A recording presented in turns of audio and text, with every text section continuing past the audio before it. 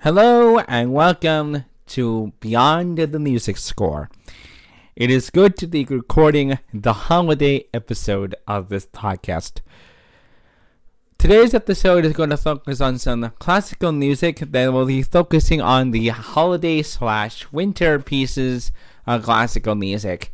The composers that we'll be focusing on is Gabriel Fauré, George Frederick Handel, and the Italian composer Antonio Vivaldi. Yes, and the pieces that will be going with these composers are the Requiem, the Messiah, and the Four Seasons. And these are selections from said pieces that are going with the said seasons of winter and holidays and Christmas.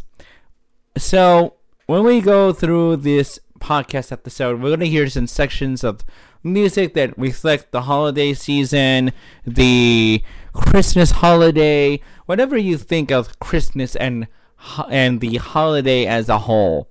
And since this is the holiday season, I think it's appropriate that we talk about this season in classical music as a whole and what makes this holiday. And this holiday is important because on Monday I will not be making an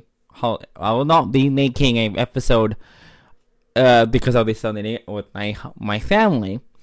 But as a true visionary of the holiday, I want you to enjoy your Christmas, and so also I want to add just a little more disclaimer. This holiday episode is going against another holiday episode I'll be adding with my other podcast, Thinking from My Mind. At the end of this episode, there's a little, sneak peek from Tchaikovsky's The Nutcracker, so there will be other additions to that. So without further ado, this is the special holiday episode.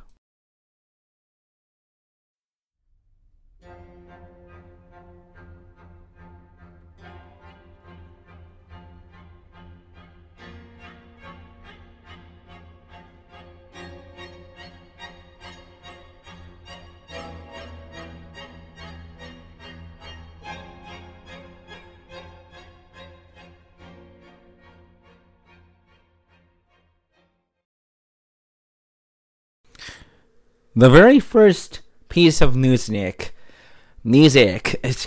for this holiday season that we are going to look at is the last concerto, which is Winter by Vivaldi from his Four Seasons.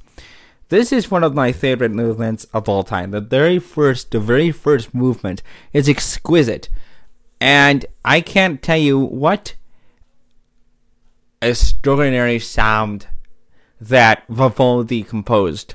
So, a little background for the entire piece as a whole. The Four Seasons were composed in 1777 by Vivaldi, who was a priest who taught at a girls' school, and he happened to compose this throughout his life. And this is the only known work that he's known for. There's other works. That is the most famous work he's known for. And this will not be published until 1977. Okay? The works of Vivaldi, every work from the Four Seasons to his Gloria oratorio, were all stashed away for 250 years, if I am correct.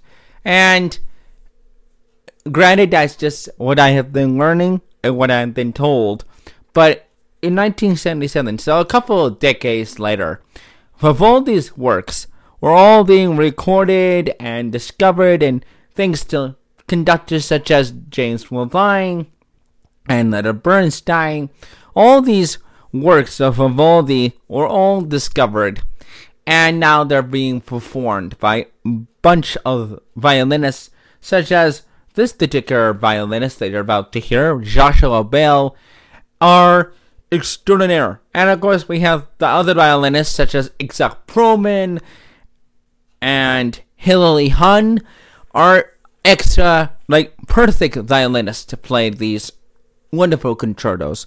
So the one that you're about to hear is the first movement from his Winter Concerto in F minor. This particular one is the last one in a series of 4 concertos. Concertos for violin and small orchestra. And pretty much this entire piece of music, which was entitled The 4 Seasons, each having a concerto for each season: spring, summer, autumn, and winter. The last one is very famous, including the first movement, which you're about to hear. And each of the seasons came with a poem or sonnet. And based on the sonnet, which went like, I'm going to paraphrase. The sonnet went like this. Winter.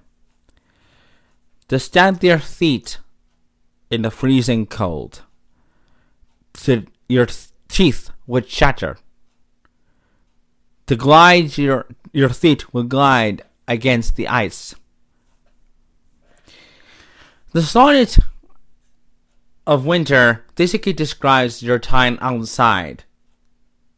The ice cold wind will blow against your skin, and it will be freezing. Not much like today, where there's no icy wind because the temperature outside is literally 45 degrees. Then years pass, it will be like minus 20 degrees, and it'll be just like what the sonnet of this piece would describe. But since each of these movements are quite short, I think I'll let you hear it for yourself.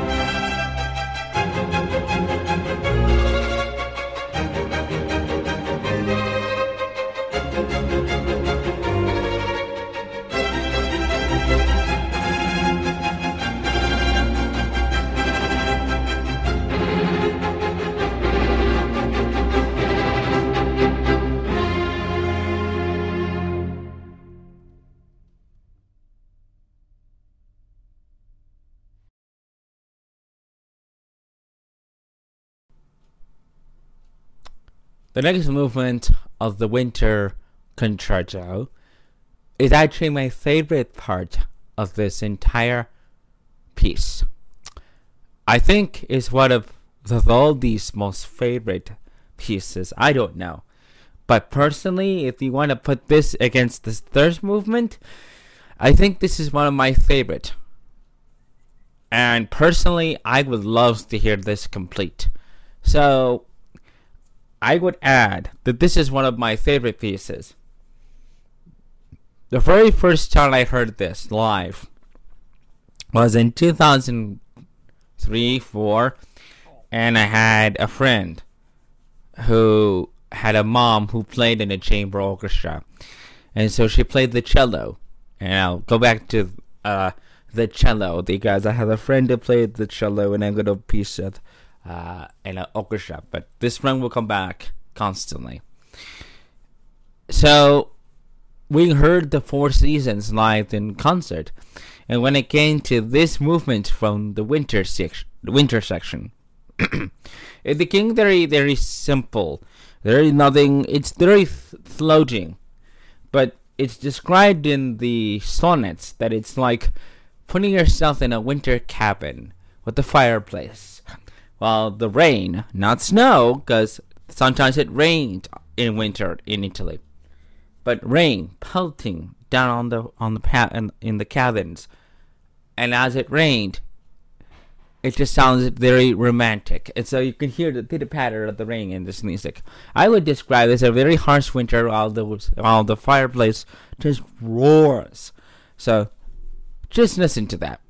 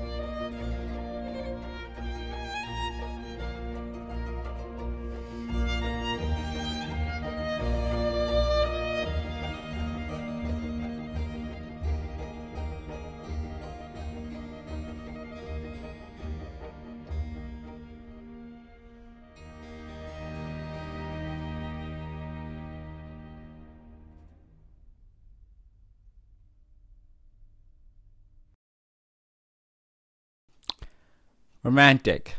A little fast for my taste, that what can you argue with a romantic piece like that? I would consider it to be the most romantic.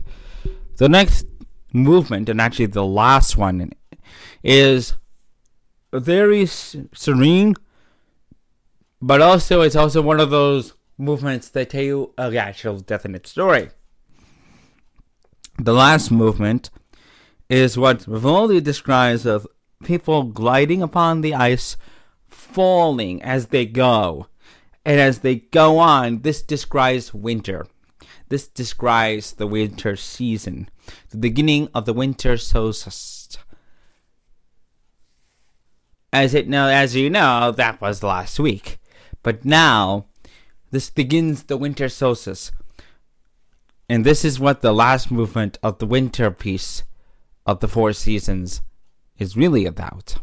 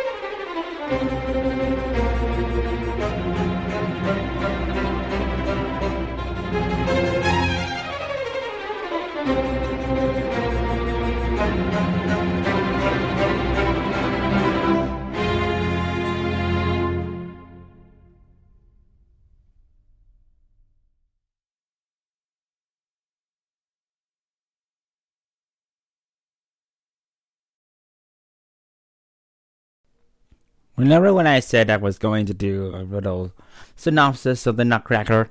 Well, this is the time where I'm going to tell you the story of the Nutcracker. And to do that, I need to open with the overture. So, this is my summary of the Nutcracker.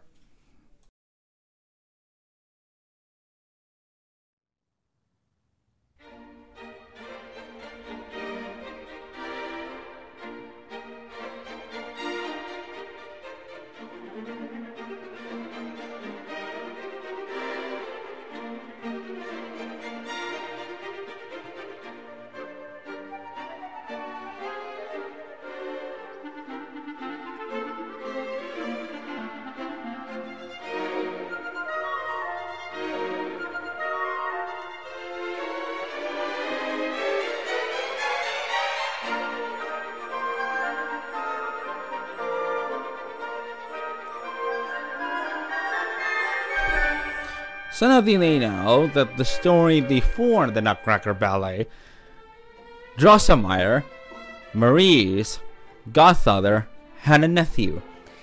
and was cursed to be a nutcracker. So in the beginning of some productions of the Nutcracker, we see Drosselmeyer preparing to leave for the Stonebomb's Christmas party. And so when you see him prepare, he picks up the Nutcracker, what happens to be his nephew. We put this Nutcracker into a gift box, wrap it up, and head to the Christmas party.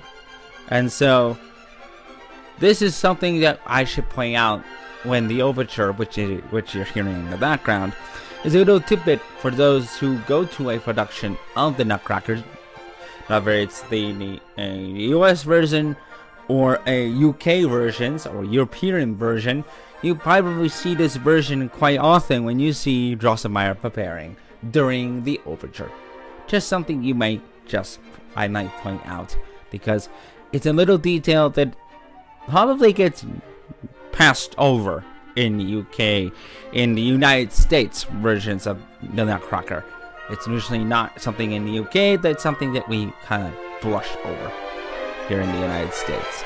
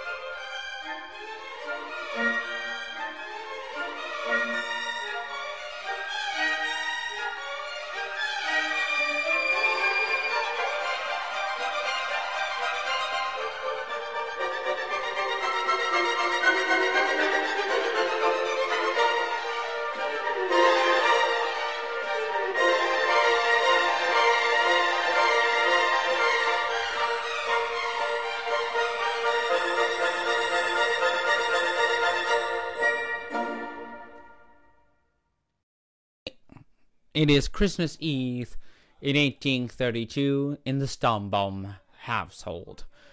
Dr. and Mrs. Stonebomb are going to prepare for their Christmas party that is happening that night. It is the 24th of December, and their children, Marie and Fritz Stonebomb, are watching their parents prepare for the Christmas party.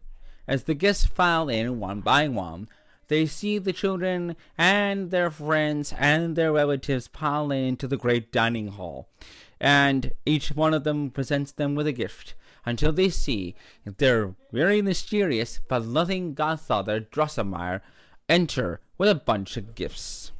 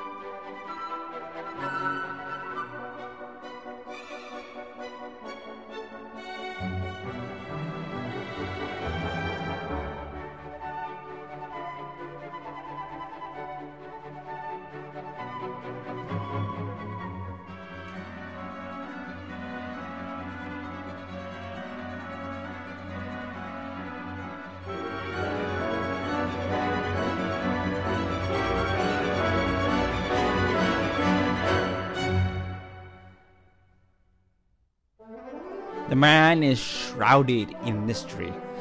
With an eye patch covering his eye, he presents dolls from different and slightly different origins of country and origin.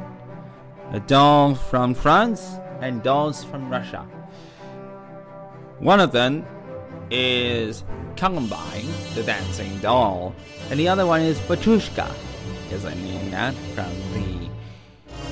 I mean that seriously, from Stravinsky's time. That Stravinsky did not invent Petrushka. They dance a very solitary dance, leading with love and just glorifying and amazes the guests, including the children. And then when it gets to the Russian dancers, Drosselmeyer cranks the keys and they dance to their heart's content.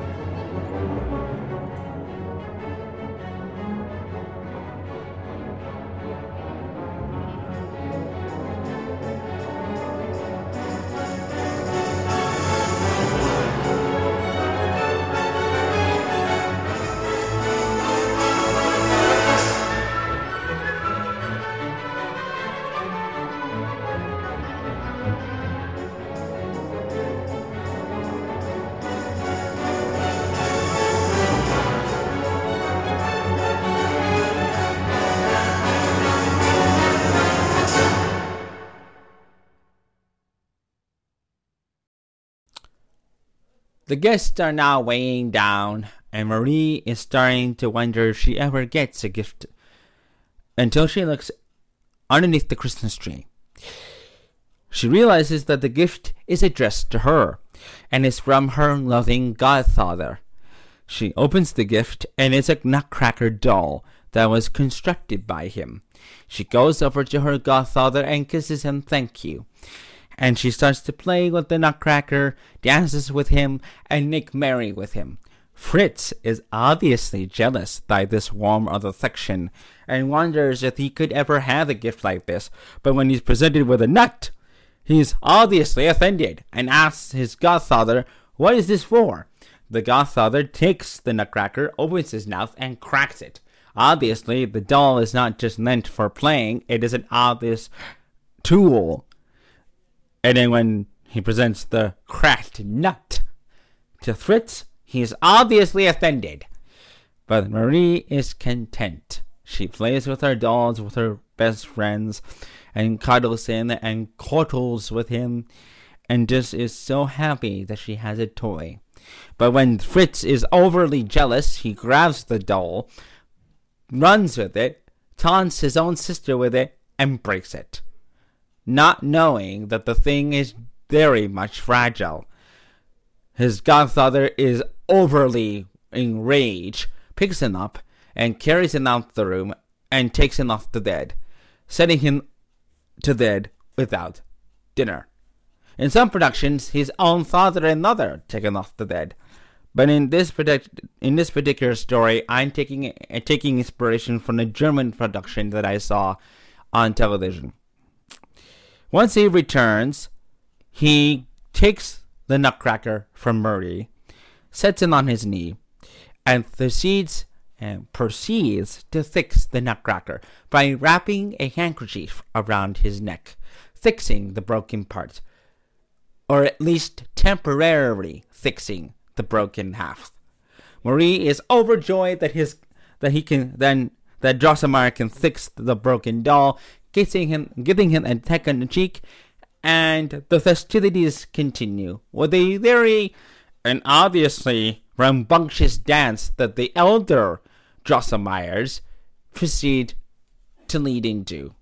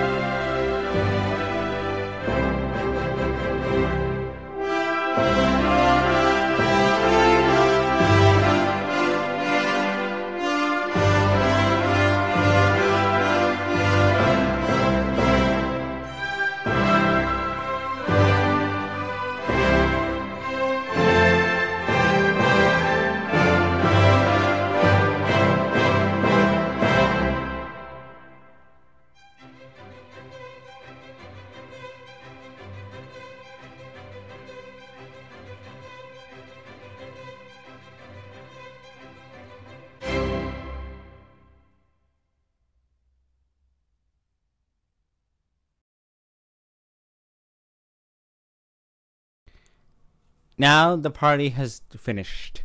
The guests head home. And as they do, Marie, Fritz, Mr. and Mrs. Stumbaum, and in some cases is Dr. Stumbaum, say farewell to their guests, including Dr. Drosselmeyer, who kiss his godchildren each on the head and leaves in a mysterious way. You won't see the last of Dr. Stumbaum. Sorry, I'm so sorry. It is very tiring. You won't see the last of Dr. Drosselmeyer, in fact, because he has a special gift for Marie and what she has in store later on. She and her brother head to bed, as well as their parents, and the rest of the whole house is silent. At least that's where we're led to believe. Later down the line, when it's around almost 12 in the morning, Marie creeps back downstairs to see if her nutcracker is alive and well. Except all is not as it should be, for who she might meet downstairs? Why, her beloved godfather is sitting in an armchair with his back turned towards her. And as he turns around, the clock over the fireplace on the mantel chimes 12.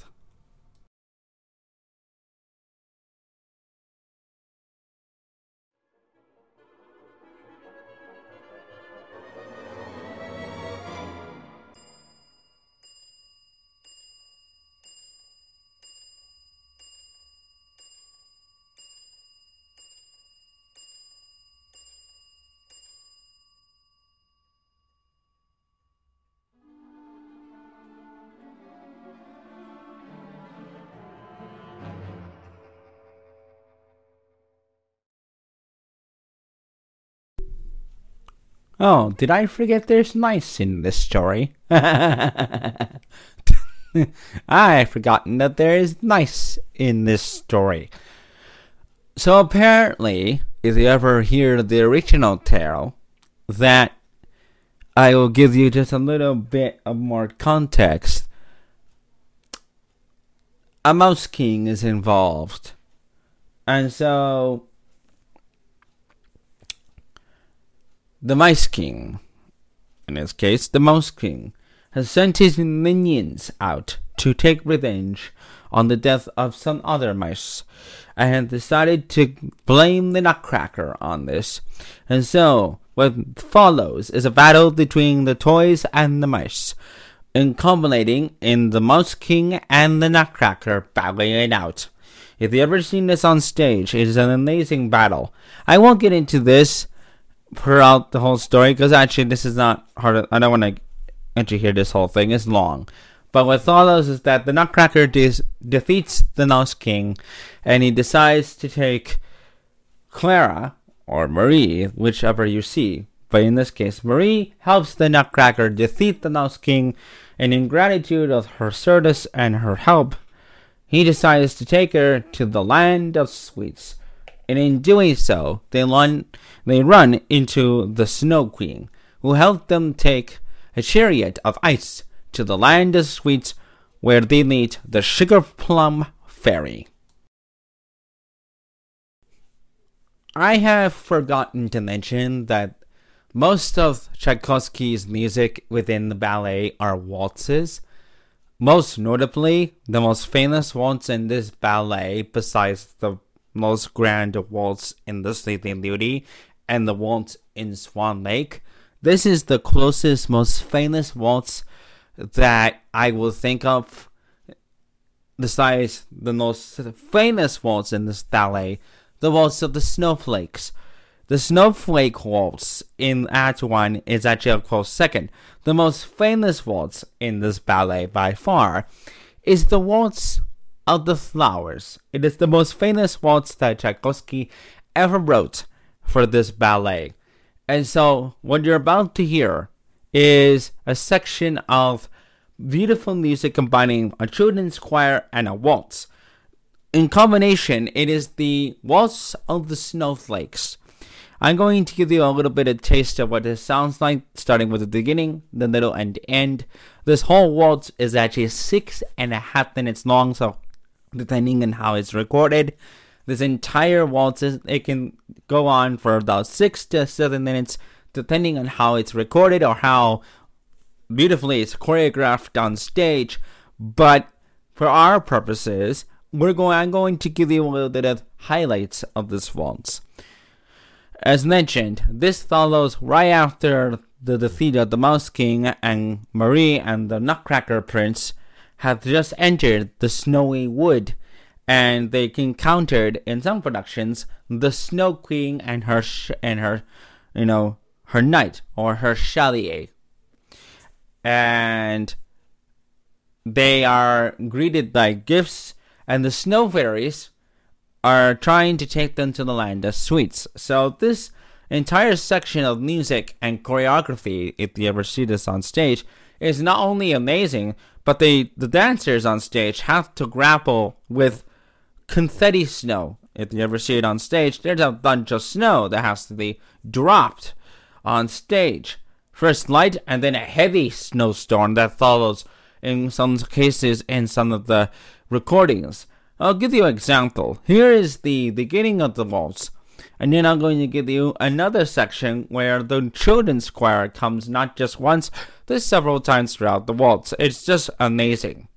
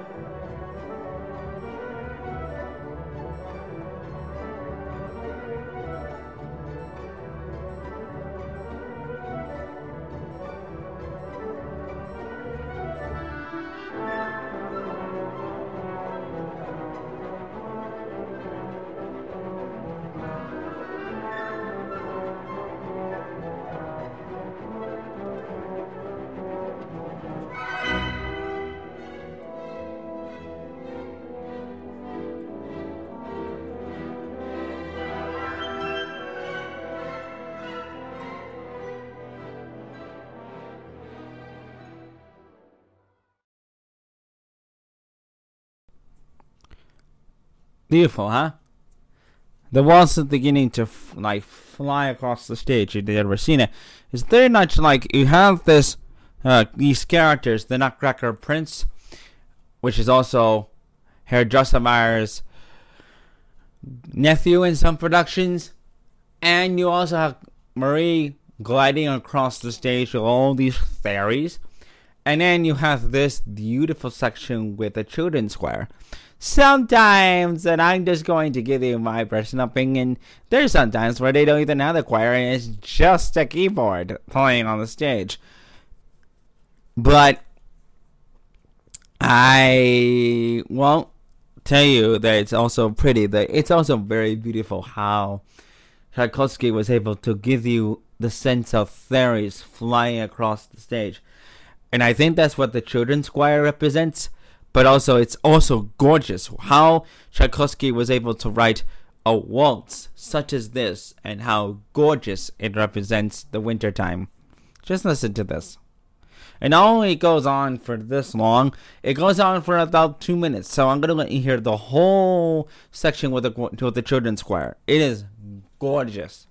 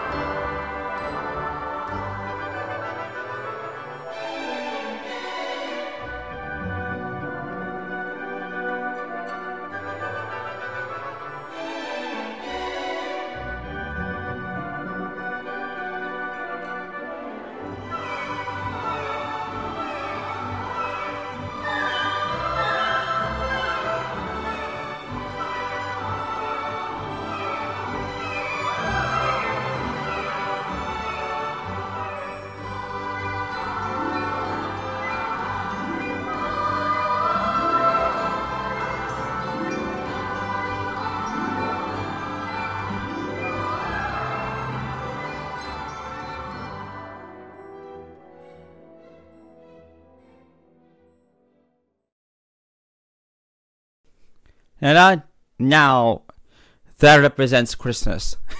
Even though Christmas was a day ago. Apologies. But that does represent the holiday season. And that is so gorgeous that Tchaikovsky was eager to take a fairy tale that he, and I'm ashamed to say this, didn't like. And when I get to the end of this retrospect of the Nutcracker, you'll understand why most critics did not like this ballet alongside Swan Lake. And it was pretty much why, yes, today we look at the Nutcracker and say this is a beautiful ballet for the holiday season. Why we kind of say, why did Tchaikovsky hate the ballet? But I'll just tell you anyway, since I'm not going to lead you into suspense. And I'm just going to give you some time now to give you a little history. We're going to move on to the next act of the story. Sort of an intermission. So, Tchaikovsky composed this ballet in 1860, right before his death. Right before his death, he composed the Nutcracker. A few years before his death, right before he would compose the Tchaikovsky Symphony. And he spent his remainder time on this earth composing it. And this ballet was a commission for the Nijinsky Ballet. And his choreographer, Marius Petita, the French choreographer, was tasked to choreograph this ballet, as he did with the two other ballets, Swan Lake and The Sleeping Beauty. And Tchaikovsky wasn't really eager, but since it brought pay, he said absolutely. Now, he spent the majority of the time composing the ballet on a train ride that would take him half the way from Russia all the way to Paris. And then while he was doing that, because so you understand, he was taking a train from Russia to Paris. And then while he was on that train, he would start composing the Nutcracker. Alongside, he was composing his Sixth Symphony. He was on his way to the United States. He was touring several states: New York State, Philadelphia, and Baltimore. And while he was on his while he was coming from Europe, namely Paris, he had correspondence with his brother, Modest Tchaikovsky, on how he was going to relate the story from a German composer, E.T.A. Hoffmann, the German writer who actually wrote the story to the Nutcracker, who was the author of the story that Tchaikovsky based his ballet from. And Tchaikovsky wrote a Russian translation of Hoffmann's story and found it quite irritable in layman's terms. So he read the story, wrote the beginning act of the ballet. Then he was in Paris when Modest, his younger brother, his older brother was, I'm going to correct myself here, his older brother had received very sad news that their younger sister, Shasha, died at the age of 32. Tchaikovsky was in his late 40s and did not receive the news until he was in Paris in a Parisian library and was reading the Parisian newspaper when he turned to the obituaries and found out that his beloved sister died. It corrupted him and made him extremely guilt-ridden. So much so it wasn't the ballet which he was writing, the Nutcracker, turned from being a celebratory, tribute to the story of the Nutcracker to a tribute to his own sister. In particularly, when you hear the grand pas de deux, which I will play later on, it turned from being a grand celebratory dance of the Sugar Plum Fairy and her cavalier to a tribute to her sister about how they used to spend time with each other, especially at Christmas in Russia. And so this is sort of a dark history of what the Nutcracker went from being a wholesome ballet to a very dark-sided part of the Nutcracker's history. And so if you think that Tchaikovsky was a very happy composer, no. We all know that Tchaikovsky was riddled with depression and anxiety over the fact that he was hiding a very dark secret. Tchaikovsky, just like myself and Leonard Bernstein, was a homosexual and was the very first out of 3 composers, including myself, and adding myself to this list, was a gay man and had affairs with men. The reason why he did not admit to this is because, one, it was illegal in Russia to be, as it is today, illegal to be gay, and 2, he had a 6-week marriage with a woman that he had no relations to, and B, he did not even like the woman. But in order for him to keep his reputation as Russia's greatest composer, he had to basically keep this marriage as a facade.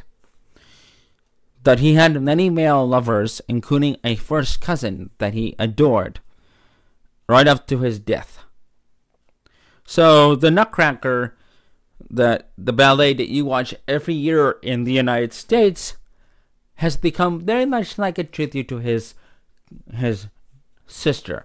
So if you're listening to this right now in the car and you're listening to my selections that I picked from the ballet, and you're listening to it and you probably just came from the ballet a couple of days before, or now you're going to the last showings of the ballet and you're probably listening to me speak about the history, now you know, you're welcome. Now you understand why Tchaikovsky probably took offense to this ballet, because he probably was riddled with depression, and why this ballet has a dark history to it. You know, Tchaikovsky, and many of you may not know this, but it became a surprise to me that he was a depressed composer, just like Mahler and Shostakovich and a little bit of, Stravinsky and all the rest of the composers that I have read about and heard about and actually researched about. And it was very sad to know that the man who wrote these 3 great ballets with their waltzes and their complex stories, like Swan Lake with the Redemption and Sleeping Beauty, that obviously inspired a Disney movie, was riddled with depression. Now, bearing that in mind, let's not forget the incredible holiday spirit that the Nutcracker endured over the almost 200 years that it's been on this earth, with the beautiful melodies, some of which you can actually whistle, and some of that you can enjoy, like the march and the tropic and the dance of the Sugar Plum Fairy, and some of the other melodies, which I'm going to let you hear, that became a suite. After the ballet was premiered, Tchaikovsky decided to compile some of the favorites that people enjoyed over time and composed a concert suite that made it more famous than the ballet itself. So he took what he thought was his own favorite pieces that he did enjoy composing, such as the dance of the suites, which you're about to hear later in the story, and put them up and made it into a suite, and made it into a concert suite that he premiered a couple of months after the premiere of the ballet, and it received such a wide acclaim that we make it into the Nutcracker suite. So, I'm not surprised that Tchaikovsky would ridicule his own work. He's done it before with the 1812 orchestra, calling it, in his own words, a pile of noise. And that was a reference to the cannons in the overture, right, towards the finale. And so he also did that with the Nutcracker. And now I'm going to talk about, if you let me, about why the Nutcracker received the same flop failure as it did with Swan Lake. Critics criticized the Nutcracker for its lack of story and the lack of integrity as much as it did with Swan Lake. Swan Lake received the same criticism as Nutcracker did. And even though the charming music kind of lifts up the dark themes of the Nutcracker story is way more darker than the ballet seems to lead it on to. E.T.A. Hoffman's actual fairy tale is much, much, much darker than Tchaikovsky's version of the fairy tale. And I'm not going to get into the entire story because you can find videos on YouTube and people on other podcasts that cover ETA and his entire life story and how he actually wrote the Nutcracker. And you can find other creators that talk about the Nutcracker and the dark history or messed up origins of the Nutcracker. But Tchaikovsky just took the German author's story and took sections from the fairy tale and mashed it up into the fairy tale and the ballet that we Americans, not so much Europe, but mostly here in America, that made it into a Christmas yearly tradition around the December month holiday. And it's so fascinating that when you hear this ballet, it's so fascinating about where it came from, how it became to be the yearly tradition that we Americans call Nutcracker Month. Nutcracker year, Nutcracker season. You know, it's very, very, very, very, very, very, it's a sad history about the composer that wrote the most amazing music that we can hum and then creates melodies that we love, especially in the Nutcracker. But as a composer myself, and I can relate to Tchaikovsky's struggle. So I wanted to give you that little history lesson. Act 2 of the ballet takes place in the land of sweets. Clara, or Marie, and her Nutcracker prince arrive at the land of sweets, greeted by the Sugar Plum Fairy, who is a beautiful source of magic, and she presents them, and this is where Dr. Drosselmeyer comes into play sometimes in some productions. Then I would just say that only the Nutcracker Prince and Marie arrive at the land of sweets. And the Nutcracker tells his tale, how they come here, how he became a prince, how Marie saved them, and etc., etc. With the celebratory story told, the Sugar Plum Fairy presents dances from all across the world, and this is where the Nutcracker Suite takes into inspiration. Dances from Arabia, Spain, China, and even Germany itself present dances from all across the world. Since the Nutcracker Suite took inspiration from this section of the ballet, I'm going to let you hear all 4 dances from the suite, starting with chocolate. They're all named different suites. Starting with chocolate, which is from Spain, the Spanish dance. Coffee, the Arabian dance. Tea, the Chinese dance. The Triptych, the Russian dance. And the Dance of the Reeds, which are all the 4 dances the 5 dances that are very famous in the Nutcracker Suite.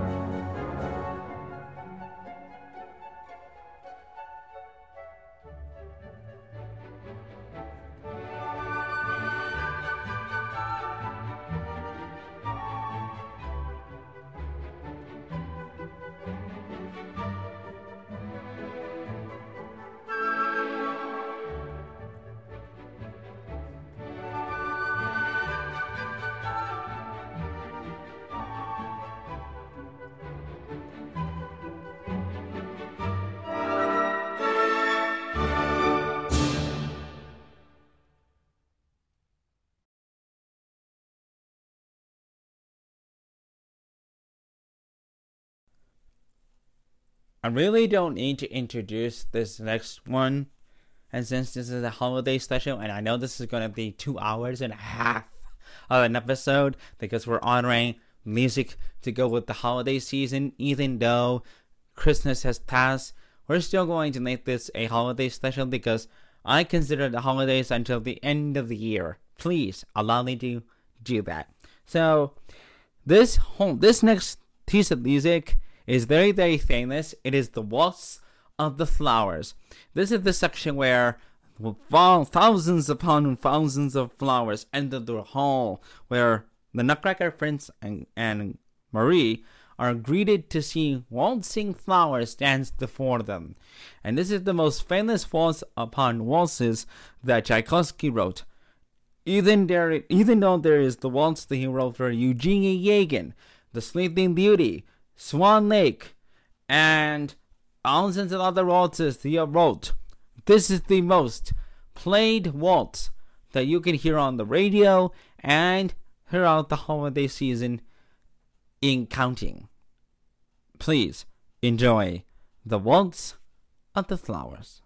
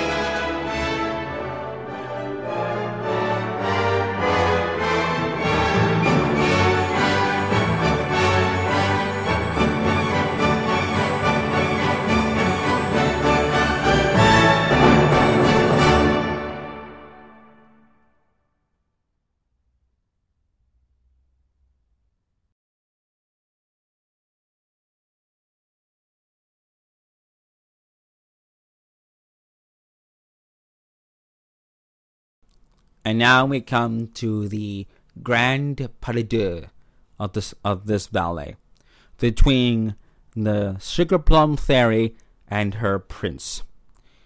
This is the dance that is either alternated between the Sugar Plum Fairy and her prince, or it is Marie and her Nutcracker prince. It depends on who's performing this Nutcracker. Okay? It depends on who performs the Nutcracker and who is choreographing it and who is actually, showing it on stage. But regardless, it is a grand pas de deux, regardless which character is being presented on stage. It is an incredible pas de deux, but it does not compare to the white and black swan pas de deux in Swan Lake. But that's a different episode. But this pas de deux is so well composed, but there is a twinge of darkness. Personally, and I'm going to now share a personal story.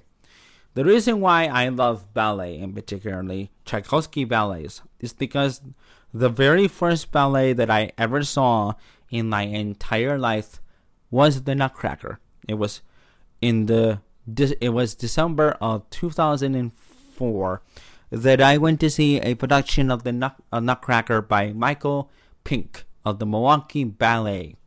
And it was so eye-catching, so mesmerizing, that I had begged my own mother to put me in ballet school for the next 9 years, alternating between different teachers, different ballet schools, different classes, different classmates, female and male, and sometimes being the only male out of 13 different females.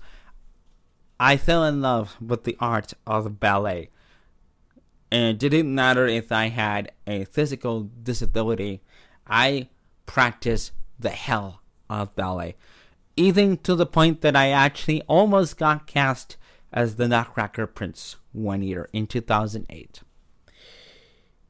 This is why I fell in love with Tchaikovsky's music, his symphonies, his ballets in particular. And why I love the Nutcracker as much as I love Swan Lake, but Swan Lake is superior, but I will tell you that in another episode.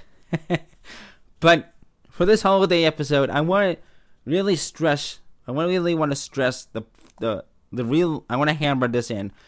The pas de deux that succeeds another dance that I didn't cover, which is Mother Ginger, which is a dance between Mother Ginger, a huge doll that opens up her little cage. Literally, it's a cage that lets out dolls of her own children in some productions. I don't understand. And then after that dance, and after the Waltz of the Flowers, comes the Grand Pas de Deux. Because it's such a long pas de deux, I'm not going to let you hear it. You have to find it yourself, because it's a beautiful pas de deux. Go find it on several recordings, but I'm not going to subject you to this because this episode is already long as it is. I said I'm going to make it 2 hours long because I want to talk about another piece of classical music, which is the Messiah. So we want to get to that. So moving from there, we're going to talk about the most famous part of the ballet, which is the dance of the Sugar Plum Fairy. After the Sugar Plum Fairy and the Cavalier have their dance, and the Cavalier has his own dance, we come to the most famous piece that gets played every year. And sometimes I don't understand that people are frightened by this piece. When I went on YouTube and played this piece over and over, I read some comments on YouTube, but people are frightened by this piece because it's used in horror films. It's stupid. I don't know why. It's so stupid. The Dance of the Sugar Plum Fairy is the most overplayed piece of classical music because it's used in pop culture. And I don't know why, but this piece has become so synonymous and infamous in pop culture, but it's also pretty as well. Because it's such a short piece, this is the Dance of the Sugar Plum Fairy.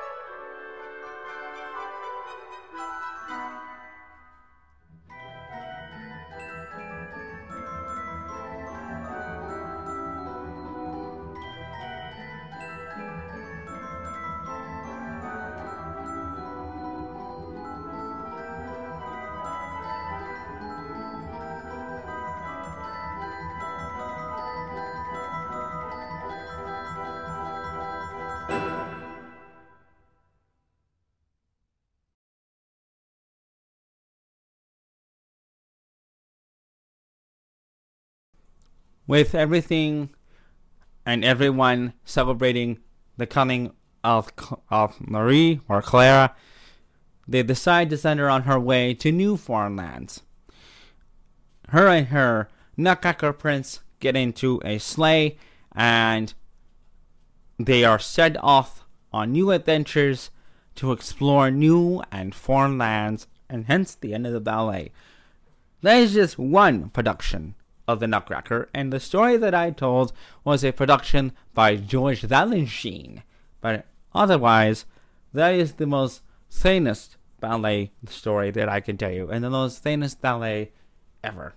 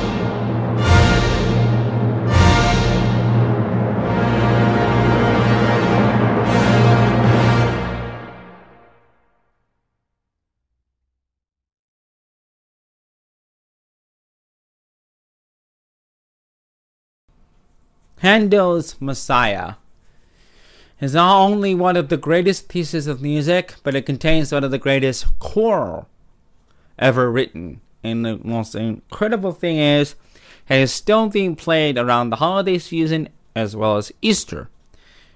I'm going to give you some selections, and then at the end, I'm going to play the Hallelujah chorus, as well as Worthy is the Lamb. If anyone knows the oratorio, it is basically the story of the coming of Christ. I'm not going to be preachy here, but I'm just going to let you hear some sections of it, since this podcast has already done so long. But this entire piece of music is so synonymous with the holiday that I must stress that this holiday season, I hope you all know that the Messiah, whether you are religion if you are religious or not, is just a incredible piece of music just to fill you with the holiday cheer. The beginning of the Messiah always starts with a symphony, or in this case, an overture. But sometimes it's just called the symphony because, again, Handel and Haydn and all those composers around the 1700s never called their pieces that opened their oratorios an overture. But in this case, for the modern ears that might be listening, this is technically an overture.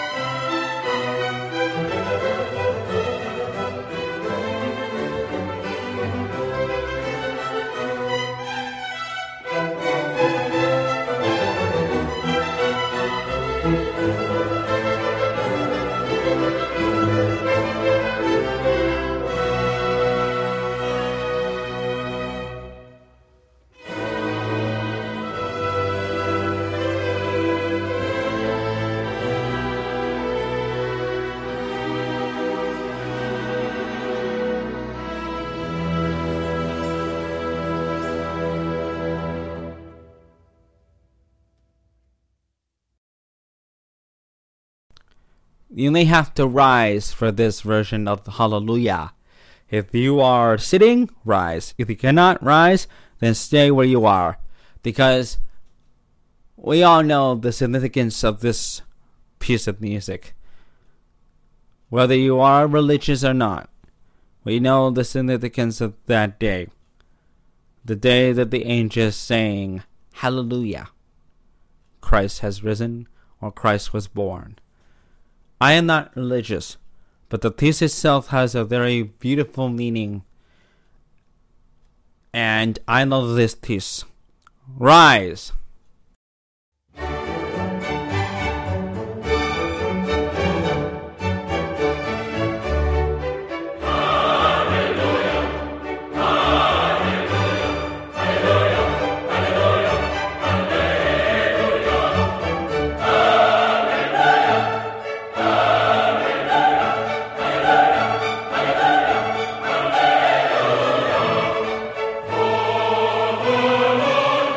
Amen.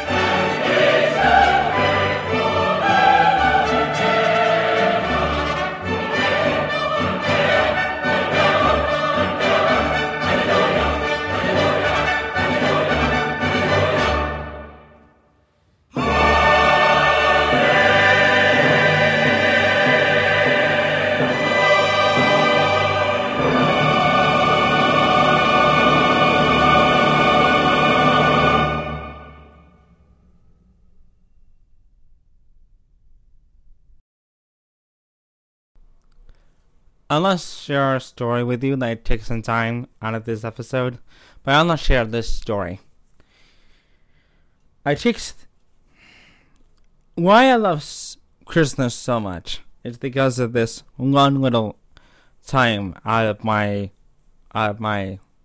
holiday cheer. Is that one year in 2002, my mother was obsessed with Christmas, and she took the extra time out of her day to go and donate to charity. And my mother, bless her, always had just the ring of aura of kindness and charity, and all she did was just donate to the charities across the nation. Okay? So what you know is that my mother was a mother that had a good heart. And so what you are left with is a good Samaritan. A Samaritan that truly know how to please people in this world, regardless of skin color, creeds, backgrounds, whether you are rich or poor. My mother was a kind-hearted woman that knew how to please you and be your friend. I take after this motto of being a good Samaritan. And that is why every Christmas season I try to inspire everyone. And no matter where you're from, no matter where you come from, you're always welcome to be who you are in this world. And so, this holiday season, while you're listening to this holiday episode on Beyond the Music Score, I hope you are always looking towards the best. Let go of your negativity. Let go of your anger, your frustration. Don't stick with politics. Don't stick with everything. Let this be a ring of the new year as you come into the new year of 2024. Happy holidays to everyone. Now I'll let you hear Worthy is the Lamb. And I did forget that there's another section of this piece that's called Amen to end this episode.